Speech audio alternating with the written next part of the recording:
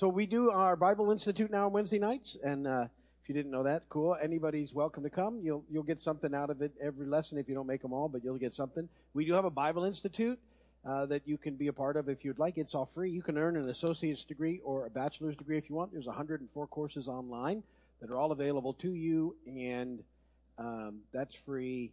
And we do that. It comes through us. We have 560 students as of earlier today from all over the world, and which is very cool because I just figured we'd get a few students from here when I started it. But boom, welcome to the internet, and now we have students all over.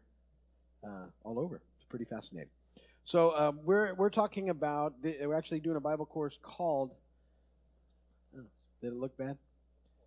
Oh, sorry. Yeah, and we're hi Facebook.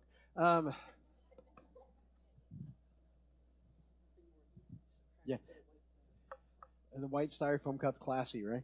Well, I had my water in it. Now you moved it. Now I'm very thirsty again. Sorry, it's a subliminal thing. Now I just walked off the camera. We're really good at this stuff live. We're fancy.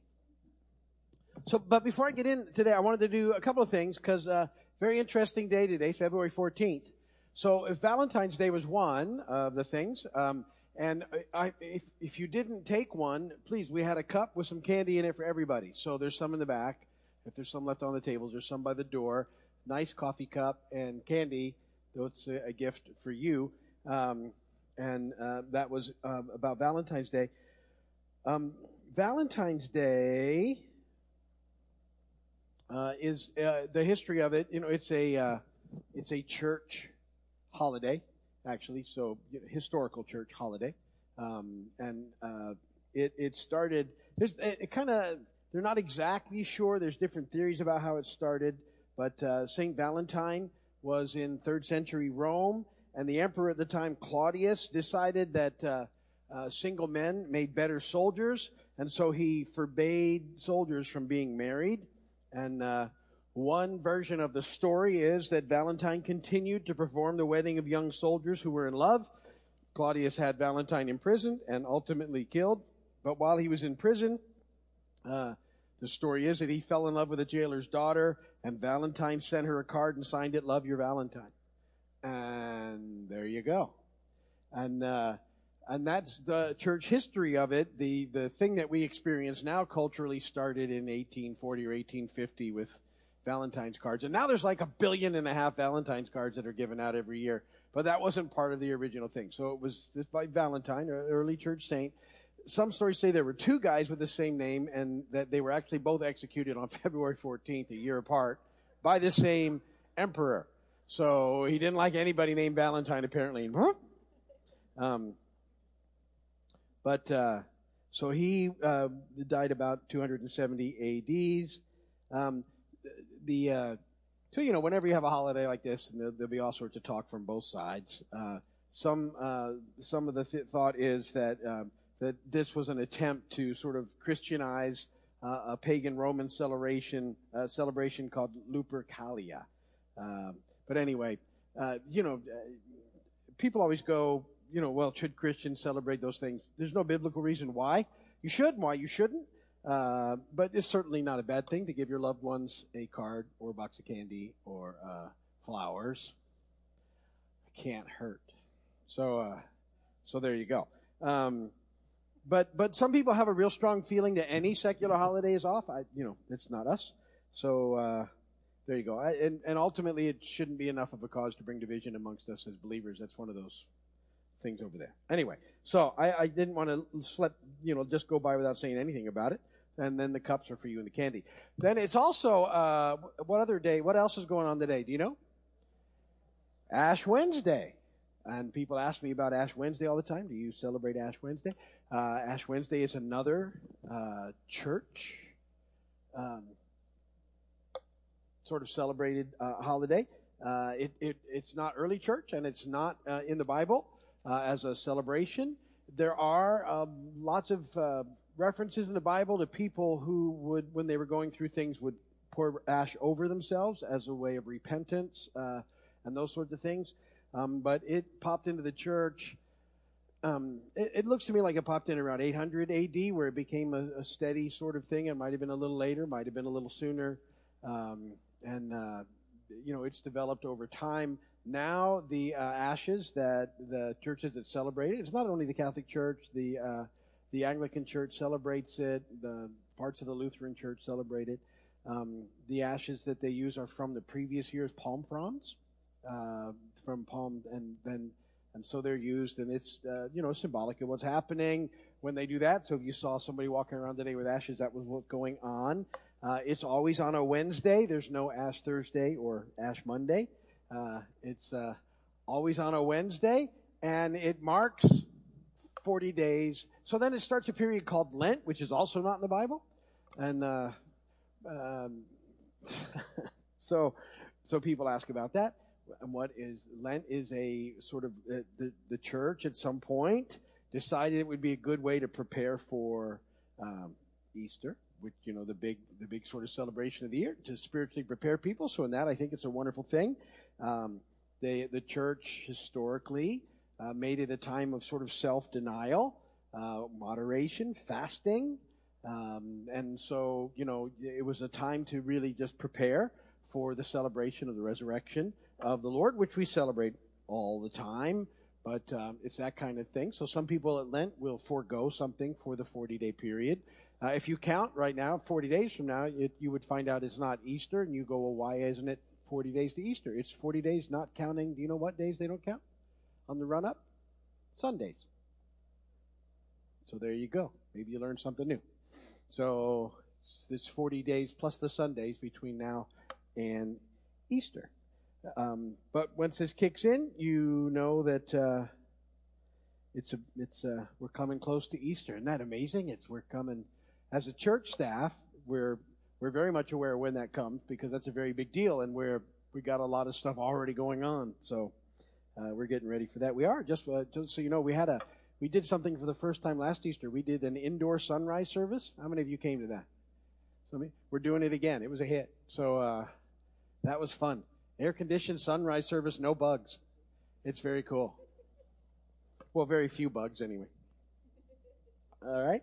So the thing about it, if you are, if you choose to fast or something, you're supposed to. It should be a very private thing. Biblically, Jesus says that it should be something you don't make a big deal over, and you're not. We're not. Some people try and sort of use it as a bargaining tool with God, fasting, and that's not what it's for.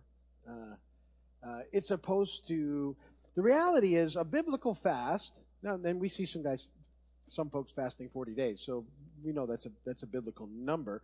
But a normal biblical fast is sundown to sundown, and it was never supposed to be a show. And really, what it was you would eat dinner one day, and then you would not eat again until dinner the following day. That was a biblical fast, and the time that you saved in preparing breakfast and lunch, you were supposed to hang out with the Lord. And so that's a biblical fast. So anything that you choose to, if you choose to give something up for this season, that would be something that you may or may not do. It ultimately should be something that draws you closer to the Lord. That's the whole deal, and what it's all about. You don't earn anything. It's not any of those things. It's just something that you can do if you want. All right. So not right, wrong, indifferent. Not going there with any of that. Okay. There you go. That explains the days. So what we're doing is we're working through a course together from Harvest Time called Creative Bible Study Methods, and it just seemed appropriate that we take some time, because not always does that happen where you're in a situation where someone will actually just talk about what it means to study the Bible. If you come here, I'm always on you to read the Bible and to make it part of your life, but how do we actually study the Bible? So we've been looking at Bible study methods. And we finished up last week talking about how to study a book of the Bible, and I gave you some ideas on how you sort of take it apart and write things down and have a little list, and it's good to study a book. Well, we're going to start breaking it down today a little bit more into slightly smaller studies, but very effective studies. So the first thing that I want to talk about today, that the course talks about, is a chapter study. A chapter study. And so there's where you would take a chapter of Scripture and you decide you're going to really work through a chapter in a book of the Bible. and you're just going to kind of hang out there for a little while, and you're going to study it. You're going to really pursue it. And so we're going to talk about that. We're going to talk about chapters today, and paragraphs, and verses, and words, and how we study those things. Because the Bible is a fascinating, amazing, alive book, and it's worthy of a lot of time and spending it and hanging with it. And I want to encourage you to do that. A lot of believers, this is not picking on anybody, still haven't read it. And you got to read the book. Just got to. And so if you haven't, not guilting you or anything, take some time and read the book. And it can be a little tricky to read, but it's a great read, and you should read it. But then you should study it as well. So chapter study, kind of what the title conveys, is a study of God's Word chapter by chapter. And so there's some steps in it. So what you want to do is you decide, okay, this would be a great chapter for me. If you pick a book, you want, okay, I want to look at this chapter of Scripture. Could be whatever you choose it to be. And so then just read through the chapter, and then give it a title. I like to do that. If you think about, okay, what should the title of it, and that's how you begin to study. You have to think through what would be a good title for what I just read, and you give it a title and you write it down. Then in the chapter study, you need to actually mark the paragraph divisions in your Bible. And I don't know if you know this about Bibles, but they break the paragraphs, so they go verse by verse, but they do the paragraphs different depending on the Bible. I wish I had really brought my glasses today, but fortunately I have large print. So when you're reading a chapter of Scripture, depending on what translation of the Bible you have, some Bibles, and this is really interesting when you read it, you may not have noticed before, actually have paragraph symbols at the beginning of a paragraph. You know that little double line symbol with a sort of a backwards top of a P going through it? You know what a paragraph symbol is? Those are in your Bibles. You may not know it. That's the beginning of a paragraph. They're listed that way. Some Bibles actually have, when the beginning of a paragraph inside a chapter, the number that starts it is darker than all the rest of them. It's in boldface, and that's the beginning of a paragraph.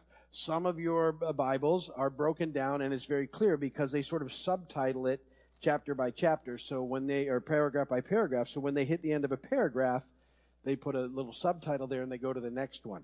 So your paragraphs aren't generally your indents when you're reading the Bible. You know how you sort of think that every time you see an indentation, it's a paragraph? It's not in the Bible. All right? Sometimes it's just the beginning of a new verse and they indent them over, and sometimes they don't. So you sort of need to do a little study and see what your particular version of the Bible is and how they mark paragraphs, and you need to go through and mark them yourself. And what you do is when you figure it out, just put at the beginning number of the verse that starts a paragraph, circle it, and then just circle every beginning paragraph. So you now know where the paragraphs are in your chapter study, because we're going to talk about a paragraph study as well. And then so you can find them that way. They're marked for you, or they're broken up by subtitles. Draw circles around the number where each paragraph begins. And then do a little chart of the things that you've done. List the verses that belong in each paragraph. So if there's 2 verses in the paragraph, list which ones they are. Verse 1 and 3 are in this paragraph, 1, 2, and 3, or 6 and 8, 6 through 8, whatever they are.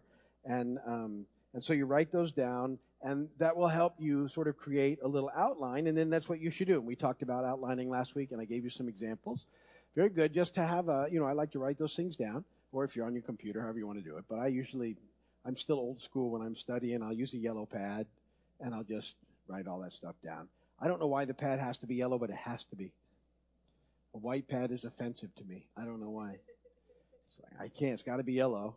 And I go crazy when I run out, so I always have a stack. I bet I'm the only one still buying them. Because I have everything on computer, but I got to have a stack of yellow pads. Right? The nice big yellow pads. They don't have to be legal size, although that can be a nice ad too, but just the yellow ones. But I always have a bunch in my office. So, you already selected, when we started, a title for the chapter, so that'll be the title of your outline, and then just go ahead and list the paragraph divisions and the paragraph titles, and then sort of, on your outline, main points, subpoints, do that kind of thing, and that will help you on your chapter study. So then you have a chapter study. Well, then you might say, well, why did we break it down by paragraph? Well, another really good way to study a Bible is a paragraph at a time. You're really breaking it down now? Yeah, a paragraph, and sometimes you can find a lot. So how do you do a paragraph study? Well, to do a paragraph study, you got to start with a chapter study because that's going to break it down for you. All right? So that's one of the reasons we do a chapter study sometimes. And then each chapter is composed of paragraphs, and paragraphs are groups of verses about the same subject. And so when the subject changes, a new paragraph begins. That's why I wanted you to see what happens and how they're marked, because it's changing subjects, all right?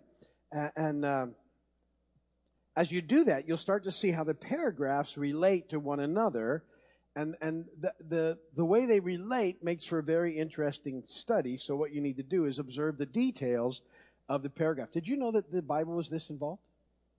See, it's fascinating, right? So, and it's when you start taking it a little deeper, you'll be amazed at stuff that pops out to you, because you, as a believer, you have the Holy Spirit in you who just starts illuminating the Word. I like to call it like it actually will start to almost, you feel like it's lighting up as you study it when you spend some time in it. So the paragraphs relate to each other in different ways, and there's some things you need to look at. There's these connective things going on. So you may want to write down these in your notes. These little connectives are very important because they reveal relationships between the paragraphs. So the word but, B-U-T, just one T, is a connective. And it includes a contrast. So you know if it says but, so there's going to be a contrast in the next paragraph. Other connective words are like, as, and instead of contrast, those paragraphs will show comparisons between things. The word and is another connective that you need to look for. And it just adds to what's been stated. So if you see an and, it's going to add to, even though it's a new subject, it's added to the subject before it.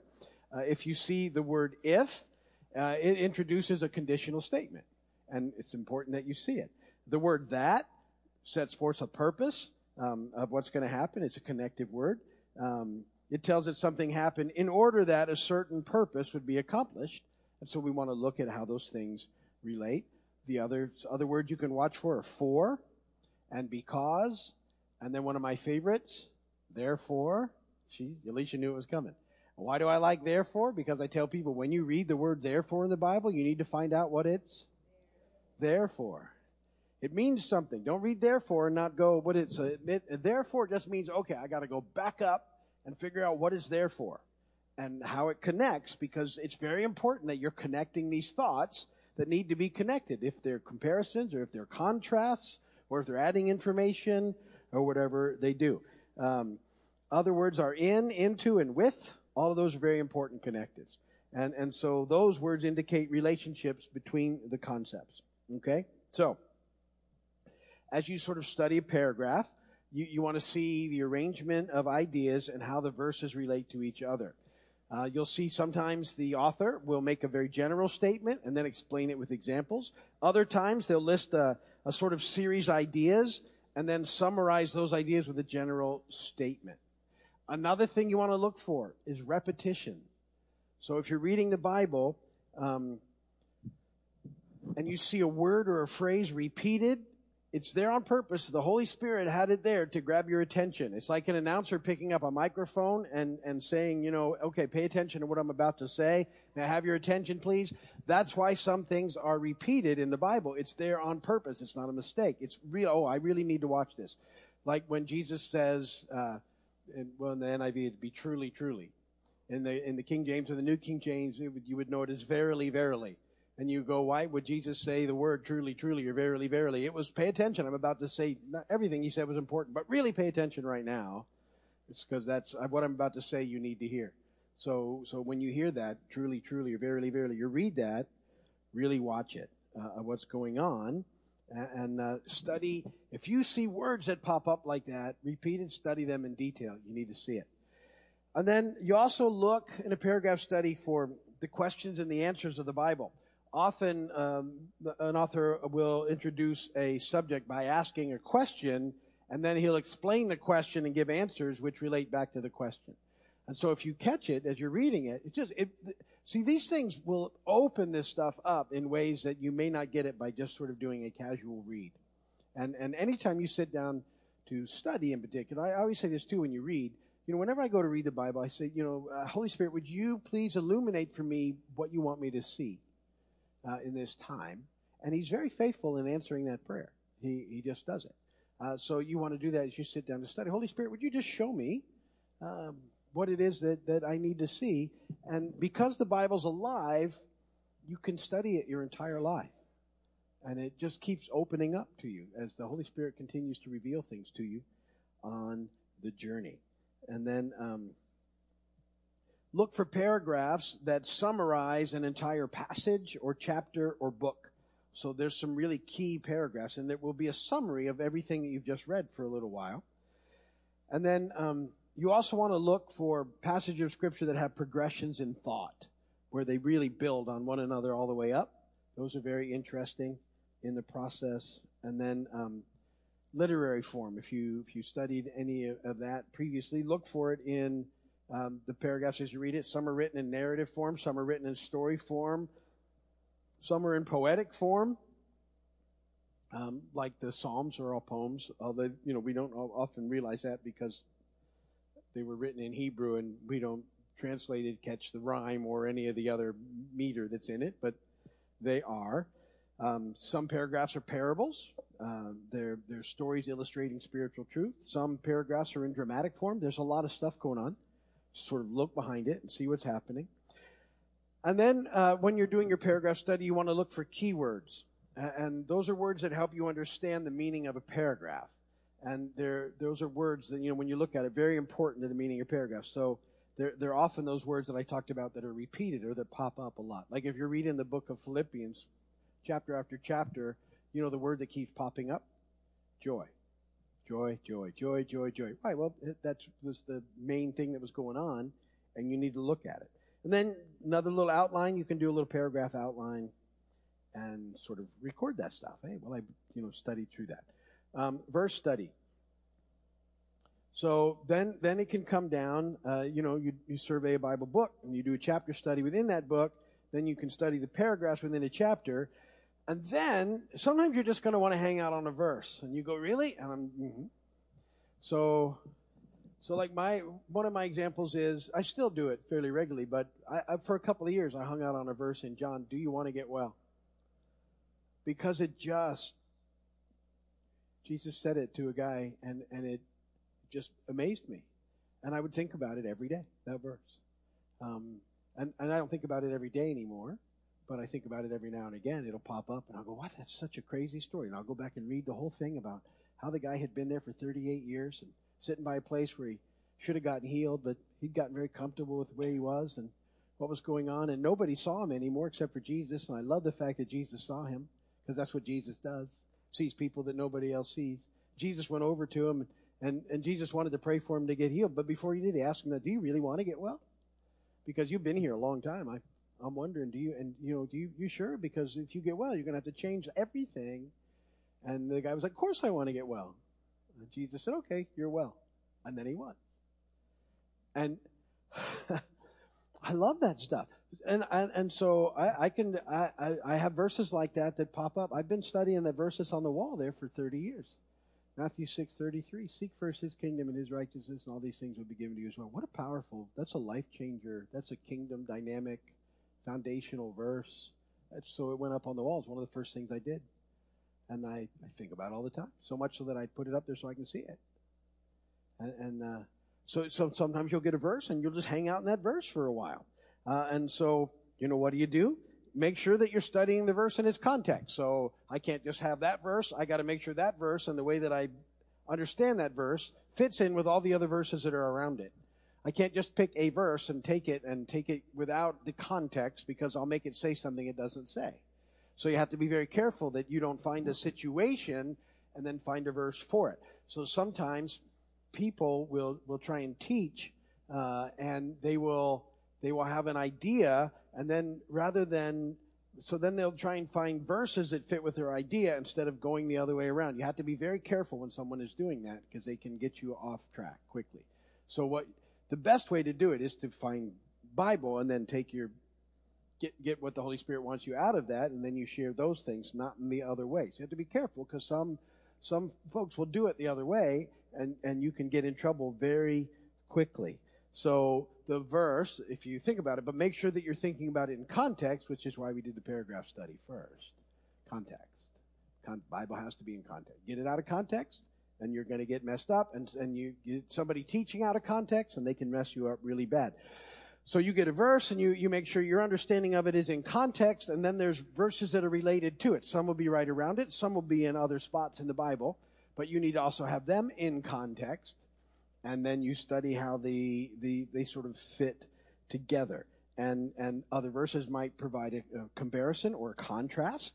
But and sometimes, it might relate well to another book, or it could be that you're reading sort of the same idea by the same author who wrote numerous books in the Bible under the inspiration of the Holy Spirit, but it's very helpful.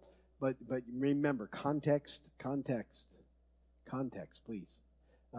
And then do a little outline of that, and if you're outlining those things, you can take a verse, and like I said, you can just really break that down, and it will really speak to you. Then, believe it or not, you can go from there. You know what you can do from a verse study is you can do a word study. How about that? We can just take it down to a word, and we can just kind of hang out and study a word for a long time, because most of us, let me do a quick survey. How many of you are fluent in Greek or Hebrew or both? Raise your hand. Very good. Yeah. So, me neither. So, we have to study based on in the translations, that we have good translations, and that to really take it down, we're probably going to have a couple of translations that we really trust, that we feel are very well, and there's a lot of good scholarly stuff happening in those translations, and we can tell where they came from.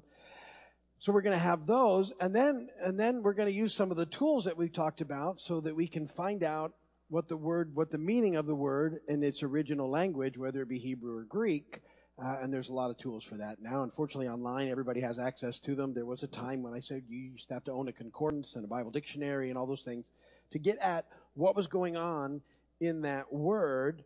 But it can really have an impact on the meaning of a verse, because sometimes it's translated funny and they miss the whole point. So, like,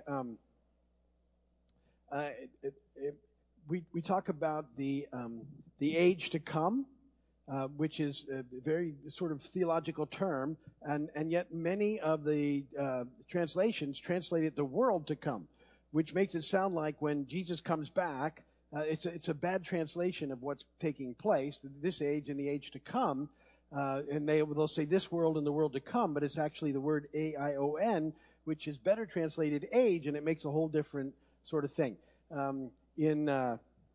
Another example would be when Jesus is reinstating Peter, and you remember on the beach in John 21, and he's talking to him. He said, Peter, do you love me?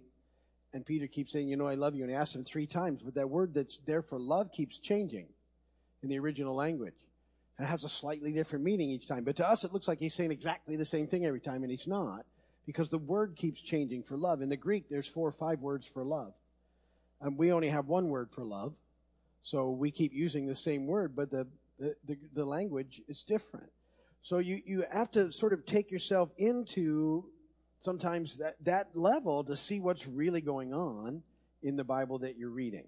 And so, just take it in there, determine the meaning of the word, see how it fits, summarize the study of your word, write down possible meanings, look where that word is used in other passages to see if it's continuous, because sometimes they'll take a word and it's different in different passages. And so you sort of want to get a feel for what's going on, and then write down those words that are very important. Okay, that's enough Bible talk for one day. They're looking at me going, it's really not too bad, right? You had a book study, chapters, paragraphs, verses, words, and it makes sense. So you can take quite a bit of time breaking it down, really learn a lot. Do that. If you're watching on video, thanks for watching. Come and see us, hang out with us whenever you get a chance, and we're very happy for the time with you. You guys, if you have prayer requests, why don't you pass them up?